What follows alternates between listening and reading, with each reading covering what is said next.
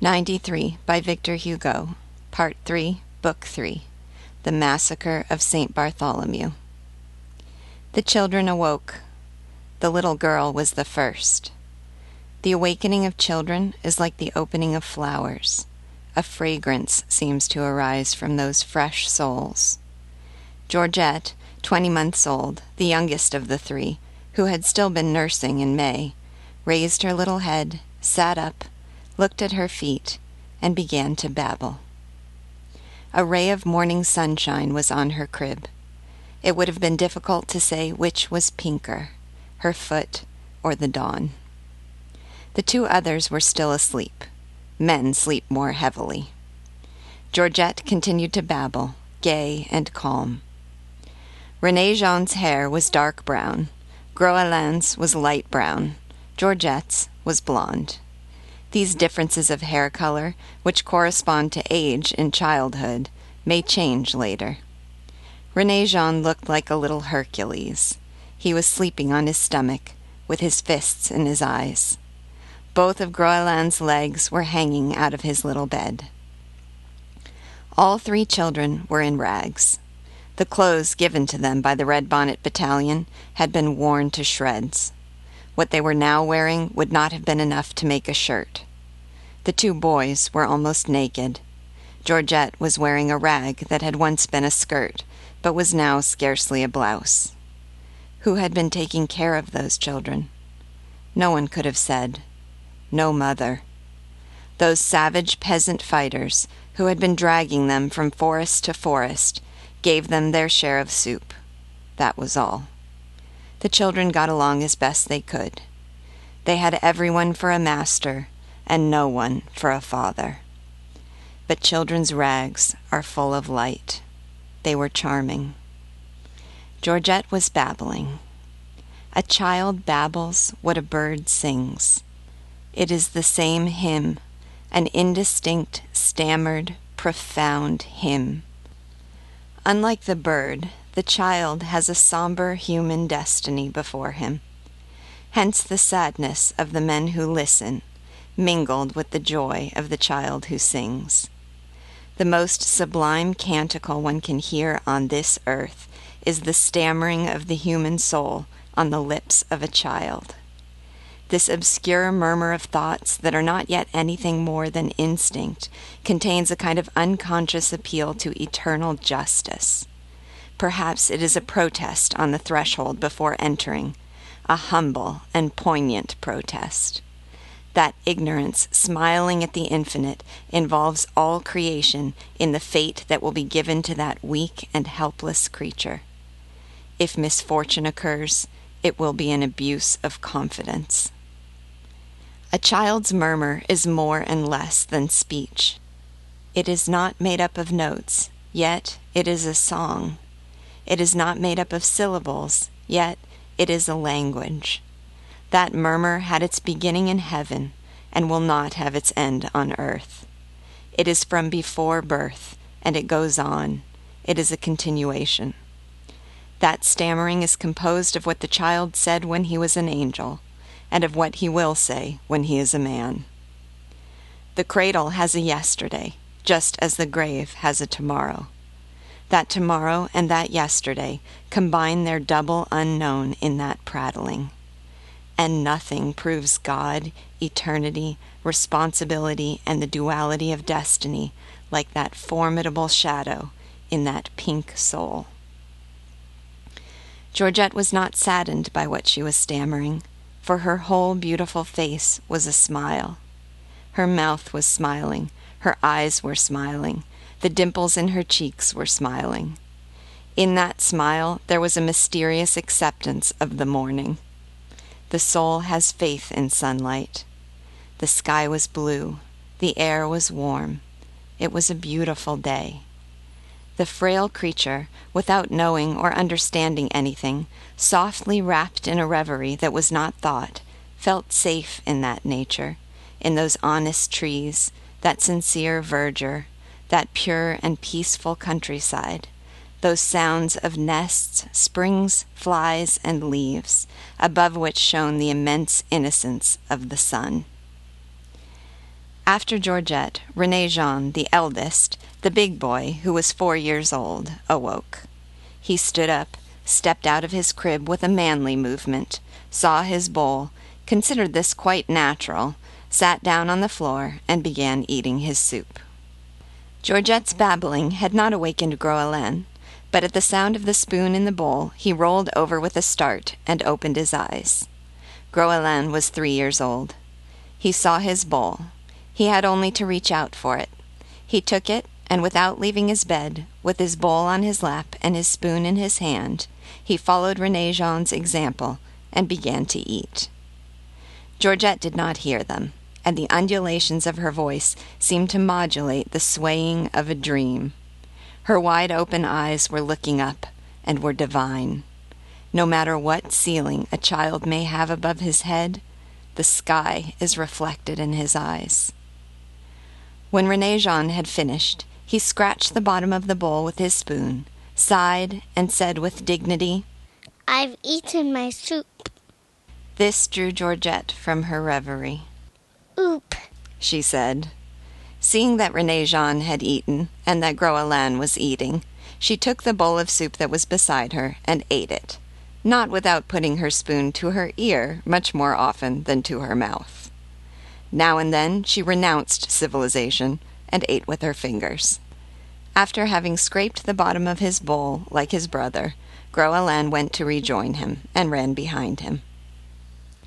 Suddenly, the sound of a bugle, a kind of stern and haughty fanfare, was heard from the direction of the forest below. This bugle was answered by a hunting horn at the top of the tower. This time it was the bugle that called and the horn that replied. The bugle sounded a second time and was again answered by the horn. Then, from the edge of the forest, a distant but clear voice arose and distinctly cried out, "Bandits, a notification. If you have not surrendered unconditionally by sunset, we will attack." Another voice, which sounded like a roar, replied from the platform of the tower, "Attack." The voice below said, "A cannon shot will be fired as a last warning 1/2 an hour before the assault." And the voice above repeated, "Attack." These voices did not reach the children, but the bugle and the horn were louder and carried further. At the first sound of the bugle, Georgette raised her head and stopped eating.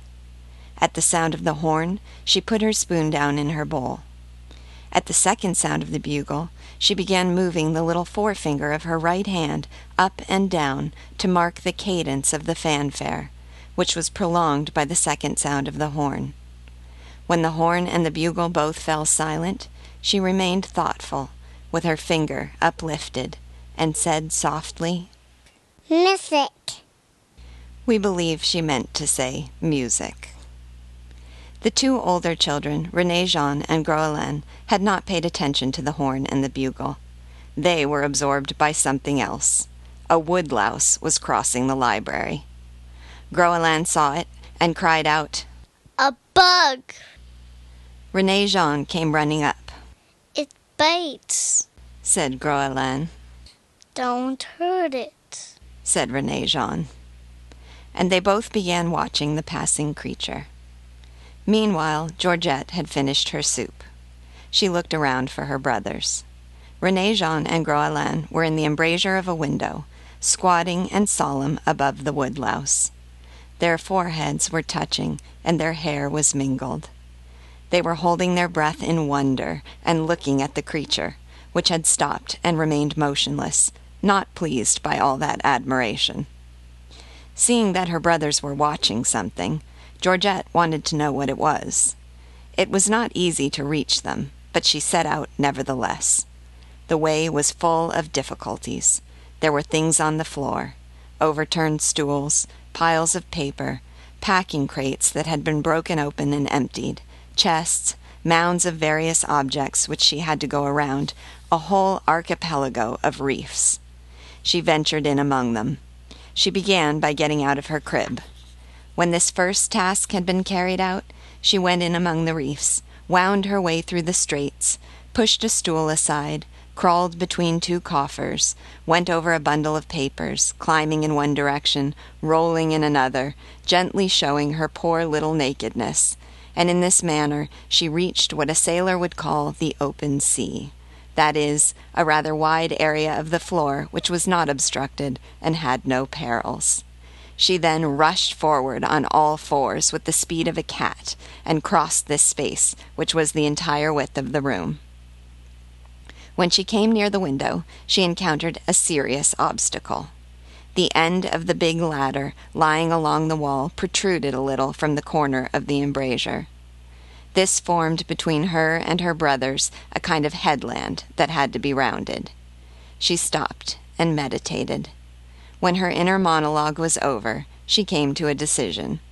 She resolutely clenched her pink fingers around one of the rungs, which were vertical rather than horizontal, since the ladder was lying on its side. She tried to raise herself to her feet and fell back. She tried twice more and failed. Her third attempt was successful. Then, steadying herself on the rungs, she began walking along the ladder. When she came to the end, she reached for a support and found nothing.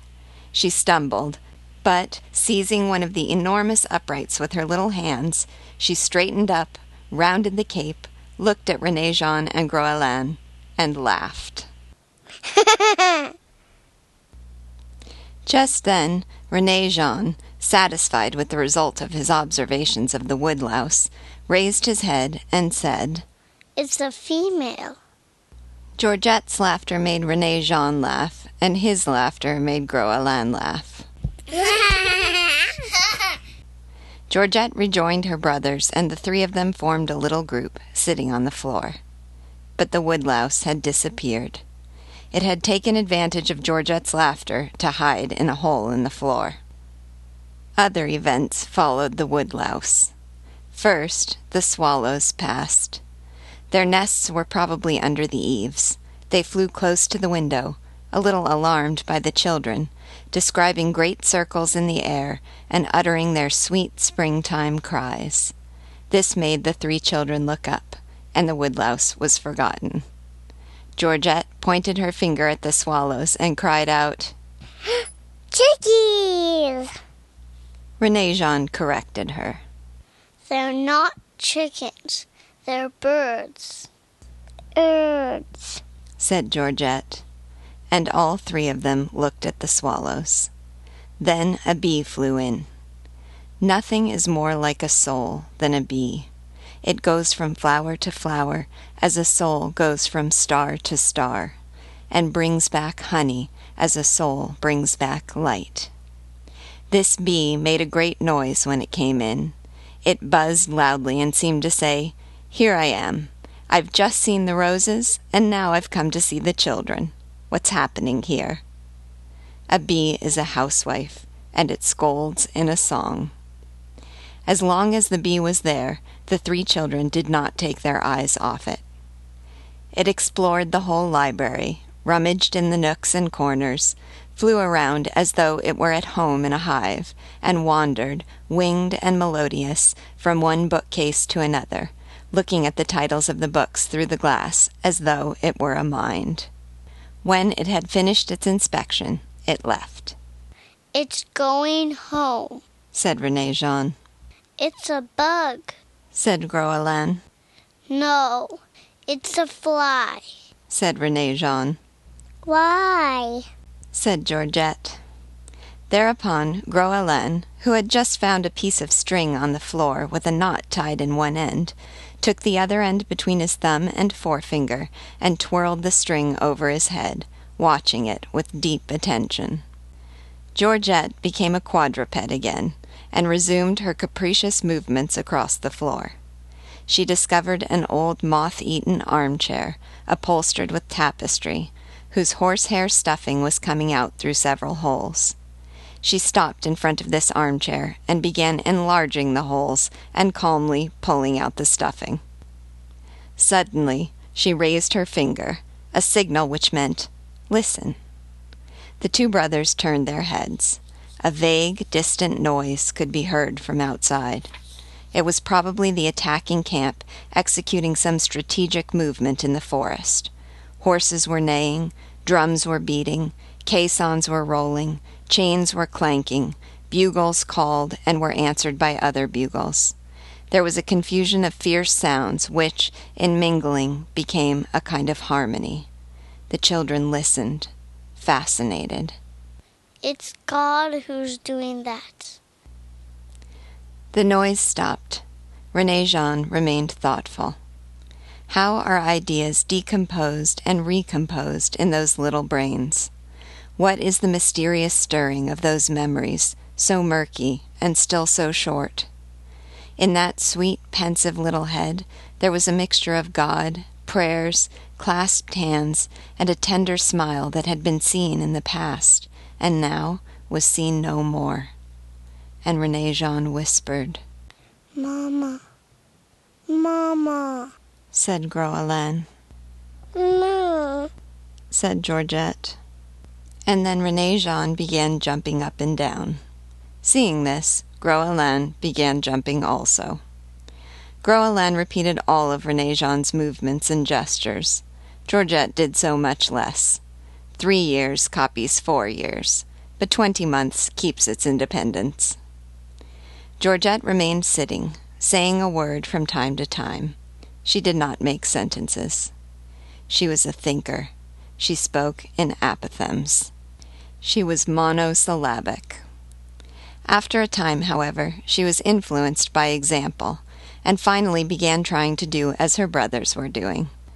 Those 3 pairs of little bare feet began dancing, running, and staggering in the dust of the old polished oak floor, beneath the solemn gazes of the marble bus, at which Georgette occasionally cast an uneasy sidelong glance and murmured, Mammons. In her language, a manon was anything that resembled a man and yet was not one. People first appear to children mingled with phantoms. Tottering more than walking, Georgette followed her brothers, although she preferred to move on all fours. Suddenly, Renee-Jean, who had gone near a window, raised his head, then lowered it and hid behind the corner formed by the window recess. He had just seen someone looking at him. It was a Republican soldier from the encampment on the plateau. Taking advantage of the truce, and perhaps breaking it a little, he had ventured to the edge of the escarpment of the ravine, from where he could see into the library. Seeing Renee-Jean hide, Gros-Helene hid too. He huddled up beside Renee-Jean, and Georgette hid behind them. They remained there in silence, motionless, and Georgette put her fingers to her lips. A short time later, Renee-Jean risked looking out the window. The soldier was still there. Renee-Jean quickly drew back his head, and the 3 children no longer dared to breathe. This lasted for a rather long time. Finally, Georgette became bored with her fear, and was bold enough to look. The soldier was gone. They began running and playing again. Although he was an imitator and admirer of Renee-Jean, Gros-Helene had a specialty: finding things. His brother and sister suddenly saw him gambolling wildly and pulling a little wagon which he had turned up I know not where. This doll wagon had been there for years in the dust, forgotten, existing on friendly terms with the books of geniuses and the busts of sages. It may have been one of the toys Gauvin had played with when he was a child. Gros-Helene had made his string into a whip and was cracking it. He was very proud of it. Such are inventors. When one cannot discover America, one discovers a little wagon. At least it is something. But he had to share. Renee-Jean wanted to harness himself to the wagon, and Georgette wanted to get into it. She tried to sit down in it. Renee-Jean was the horse. Gros-Helene was the driver. But the driver did not know what to do, so the horse told him. Renee-Jean shouted to Gros-Helene. Say giddy up. Giddy up, Repeated Gros-Helene. The wagon turned over. Georgette rolled out. Angels shriek. Georgette shrieked. Ah!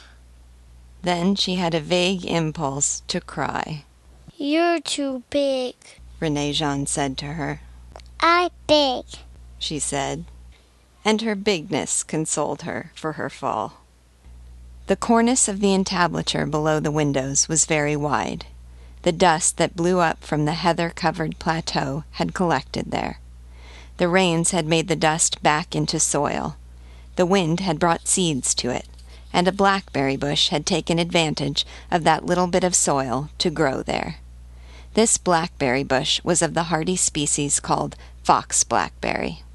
It was August. The bush was covered with berries, and one branch came in through the window, hanging down nearly to the floor. After having discovered the string and the wagon, Gros Helene discovered this bush. He went up to it. He picked a blackberry and ate it. I'm hungry, said Renee-Jean. And Georgette arrived, galloping on her hands and knees. The three of them pillaged the branch and ate all the berries. They smeared the juice all over their faces and hands, intoxicated with joy. Stained red by the dye from the berries, those three little seraphs became three little fawns, which would have offended Dante and delighted Virgil. They laughed loudly. Occasionally the thorns pricked their fingers. We never get something for nothing. Georgette showed Renee-Jean her finger, on which there was a little drop of blood, and said, pointing to the branch, hurts. Gros Helene, whose finger had also been pricked, looked mistrustfully at the branch and said, It's an animal. No, it's a stick, replied Renee-Jean. Sticks are mean, said Gros Helene. Georgette again felt like crying, but she began laughing. Meanwhile, Renee-Jean, perhaps jealous of the discoveries made by his younger brother, had conceived a great plan. For some time, while picking blackberries and pricking his fingers, he had been frequently looking at the stand mounted on a pivot and isolated like a monument in the middle of the library. On this stand lay the famous volume, St. Bartholomew. It was truly a magnificent and outstanding folio volume. It had been printed in Cologne by the famous publisher of the Bible of 1682, Blau, or, in Latin, Coesius. It had been made with a box press and cords.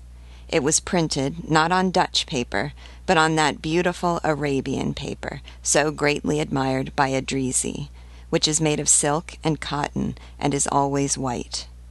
The binding was of gilded leather, and the clasps were of silver. The fly-leaves were of that parchment which the Paris parchment dealers swore to buy at the Salle Saint-Mathurin and nowhere else. The volume was full of wood and copper engravings, and maps of many countries. It was prefixed by a protest of the printers, papermakers, and booksellers against the Edict of 1635, which put a tax on leather, beer, animals with cloven hooves, sea fish, and paper. And on the back of the frontispiece could be read a dedication to the Grief, who are in Lyon what the Elsevier are in Amsterdam. From all this there resulted an illustrious volume, almost as rare as the Apostol of Moscow. It was a beautiful book. That was why Renee-Jean looked at it. Too much, perhaps. It was open at a big engraving of St. Bartholomew carrying his skin under his arm. This engraving could be seen from below. When all the blackberries had been eaten, Renee-Jean contemplated it with a look of terrible love, and Georgette, whose eyes followed the direction of her brother's, saw the engraving and said, Picture. This word seemed to decide Renee-Jean. Then, to Gros Helene's great amazement, an extraordinary thing took place. In one corner of the library there was a big oaken chair. Renee-Jean went over to it and dragged it to the stand all by himself. Then, when the chair was touching the stand, he climbed up on it and put both hands on the book. Having reached the summit, he felt a need to be magnificent. He took the picture by the upper corner and carefully tore it out. This tearing of St. Bartholomew was done askew, but that was not Renee-Jean's fault. He left the whole left side of the page in the book, including one eye and a little of the old apocryphal evangelist's halo, and gave Georgette the other half of the saint and all his skin. She received the saint and said, Manon! Me too, cried Groelan. The first tearing of a page is like the first shedding of blood. It makes carnage sure to follow. René Jean turned the page. Behind the saint there was the commentator Pantanus. René Jean awarded Pantanus to Groelan. Meanwhile, Georgette tore her big piece into 2 little ones, and the 2 little ones into 4, so that history could say that St. Bartholomew, after having been flayed in Armenia, was quartered in Brittany. When the quartering was finished, Georgette held out her hand to René Jean and said, More! After the saint and the commentator came grim portraits of glossaders. The first one was Gavantus. René Jean tore him out and put him in Georgette's hand. All of St. Bartholomew's glossaders met the same fate. Giving is a form of superiority. René Jean kept nothing for himself.